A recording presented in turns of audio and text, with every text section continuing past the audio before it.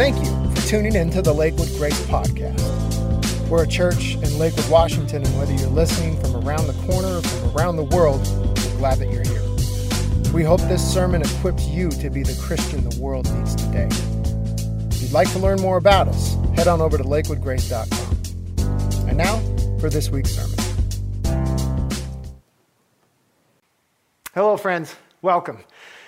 Thank you for joining us today. Today we end our Ten Commandments series, and we're going to take a moment to kind of recap where we've been. These are called the Ten Commandments. They're a gift given to us by God, but I want to tell you the worst way to look at these is if they're a list of 10 restrictions to keep you from having any fun, to keep you from really living. I hope by today, by our 10th week here, you've begun to understand that the 10 Commandments aren't the 10 restrictions, but they're a way of living life, that abundant life that Jesus came to bring us. These are a way of life. They're not just rules, but they're a foundation for a relationship between God and his people. Remember that the 10 Commandments were given to former slaves. Deuteronomy 5:6 says, I am the Lord your God who brought you up out of the land of Egypt, out of the land of slavery. Now, you are former slaves, but you're free now.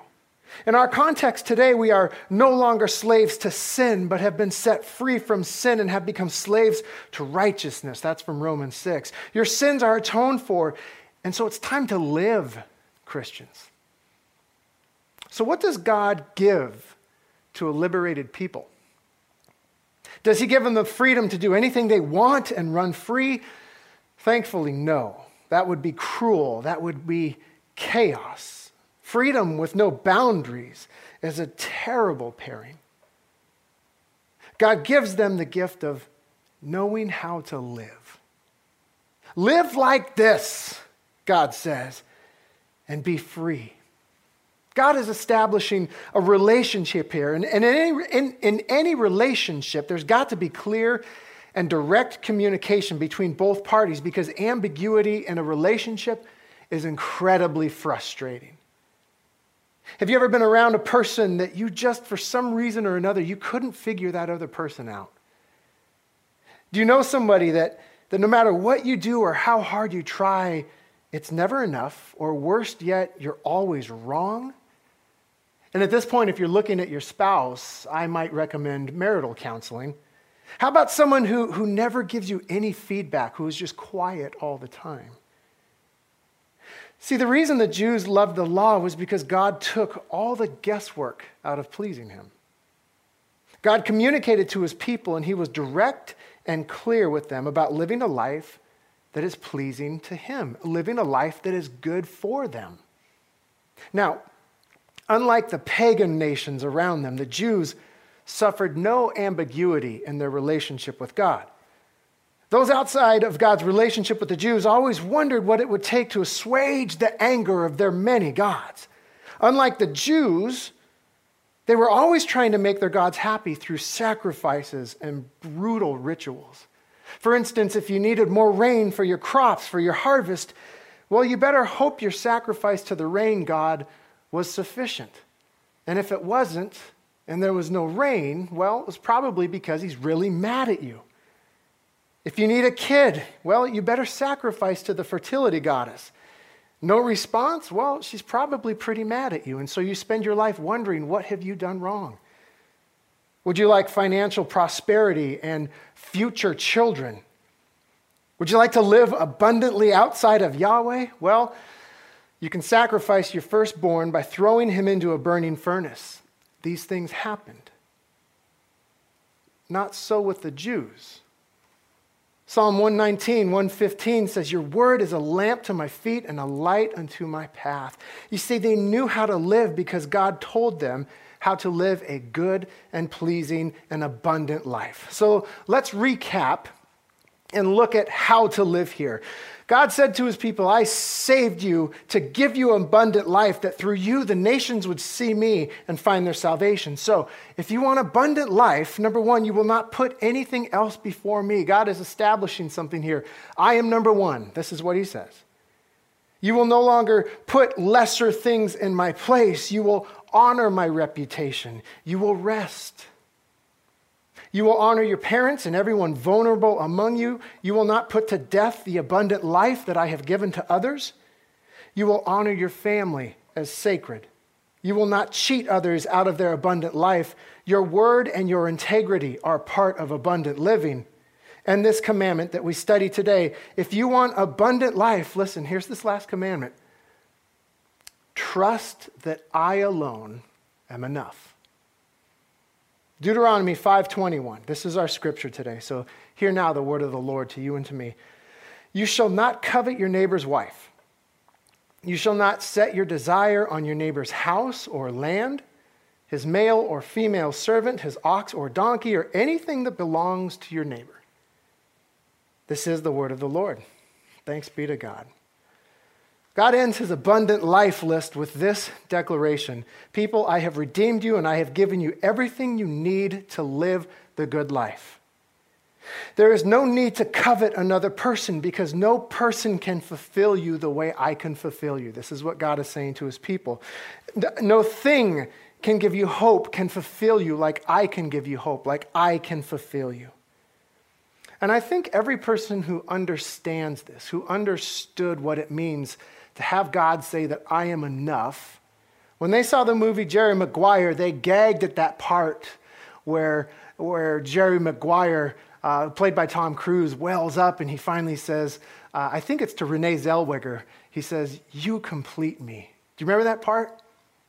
Well, if you understood what God is saying here, you gagged, right? We know that finding our completion in somebody or something else is not the abundant life that God has set out before us. No person can complete you the way God is working in your life, so don't covet another person. Now let's talk about that word here for a moment. Let's talk about the word covet. There are two words for longing in this verse. Did you notice that? Covet and desire. You shall not covet your neighbor's wife. You shall not desire your neighbor's property or their things. Covet, though, carries a negative sense with it. It's like lusting after something, after someone. Desire, though, that's usually positive. Desire is not bad. We're meant to desire things. Are you hungry? Well, you desire something to eat. Are you cold? You desire warmer clothes. Are you lonely? Then you desire companionship. Is your hair too long? You desire a haircut. I know. See, this desire thing, it's satisfied when that need is met. We're meant to desire, friends. It's in our DNA. It's put into us by our Creator to be fulfilled by Him, so that as people we can aid others and not look to our own interests first, but to imitate Christ and meet the needs of others around us. You see, desire alone isn't bad, but when our desires for things that we don't have takes our attention away from the one in whom we find abundant life, our desires work against us, and when this happens, we end up breaking a bunch of the commandments.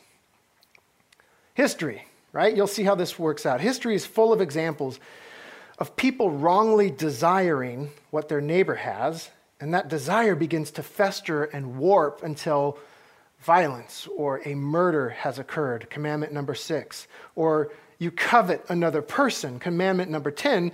It begins with the eyes and then it ends in adultery, commandment number 7. I want it, so you have it, rather, I want it, and then I steal it. Well, commandment number 8 has been broken, and then I cover up to lie about it, commandment number 9. All of these, broken, because if we're not careful, we look to other people and or other things to make us feel complete, when God has been saying the entire time, I am all you need. My grace is sufficient for you. Now, I get it, folks. I'm human and I struggle with this commandment, like all of them. But the Holy Spirit and I, we're working on it, right? 1 Timothy 6:17 says, don't set your hopes on the uncertainty of riches, but on God. who richly provides us with everything to enjoy. But I also would really enjoy a new truck. I mean, God, when we go back to wherever we're going to meet, we use my truck to pull the Lakewood Grace trailer. And so this is a pretty legit desire, right? God says, trust me. If we only had a few more dollars in our bank account, maybe a larger home, God says, trust me. If I only had her, and God says, don't even go there. Trust me.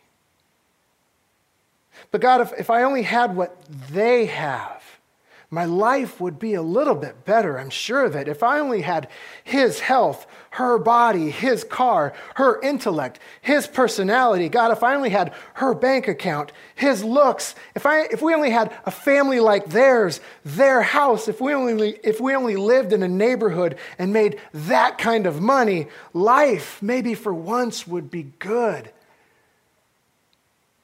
And I would imagine God hears our desires like that and he says, excuse me? Let me get this straight. I redeemed you from a life of sin and depravity. I sent my son to die on the cross so that you shall not perish but have everlasting life, everlasting and abundant life. And you think these temporary things here, these mortal and fleeting moments of pleasure can possibly give you what I can give you? You really think lesser things will complete you? Coveting and misplacing our desires is deeply offensive to God. Now, the cure for this is to confess, to trust, and to enjoy. We confess our desires. Lord, I harbor these desires. Lord, you know what I covet in my heart. You know who I covet in my heart. And so, God, I confess it to you. That's where it starts. I give them to you. I surrender my wants and I surrender my desires to you. And I ask that you change my heart and make me new. I confess and I repent. That's step one. And number two, then we got to trust. Lord, you tell me that I have been given abundant life through Jesus Christ, but those things that I covet really look abundant as well. And to this, God says, trust me. We have to trust. Both confessing and both trusting, right? They involve letting go of something. Lord, I trust that what you have given me and what you have offered me is far more fulfilling than whom I covet and what I wrongly desire. So I'm going to lift these things up to you, and I'm going to trust that your grace is sufficient for me. We confess, we trust, and then we enjoy. And I want to be clear about something. This is not an anti-wealth or an anti-possession sermon. Wealth is a tool that some people have and others don't, but if you have it, you've been given it to share. Wealth is a tool that, when used properly, is an incredible blessing. Ministry happens when people share their wealth, right? So wealth in itself is not a bad thing, but the love of money is when we covet more and we desire more, and the Bible is full of scriptures that cover that topic, right? But desiring wealth at the cost of your relationship with God and others is a recipe for disaster. Enjoying things is not a bad thing, but when you step outside of what God has given to you and you focus on things that you don't have instead of God and the needs around you, that too is a recipe for disaster.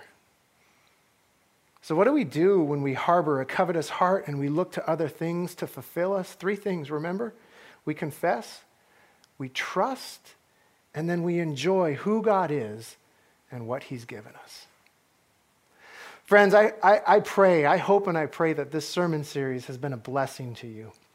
And if you look through these 10 commandments every week as we've gone through these and you find yourself falling short, what a perfect opportunity to confess, to repent, and receive the grace that we find in Jesus Christ. And if you haven't made that step yet, if you haven't surrendered completely to Jesus as your Lord and Savior, I invite you to do that now. What you do is you simply say, okay, God, I surrender. Jesus, come into my life and make me new. And if you've prayed that prayer, God's word says you are a new creation. I encourage you to do that if you haven't taken that step. And if you have taken that step, please let us know in the comment section below, because you need a church to walk through this with you. We're not designed to do this alone.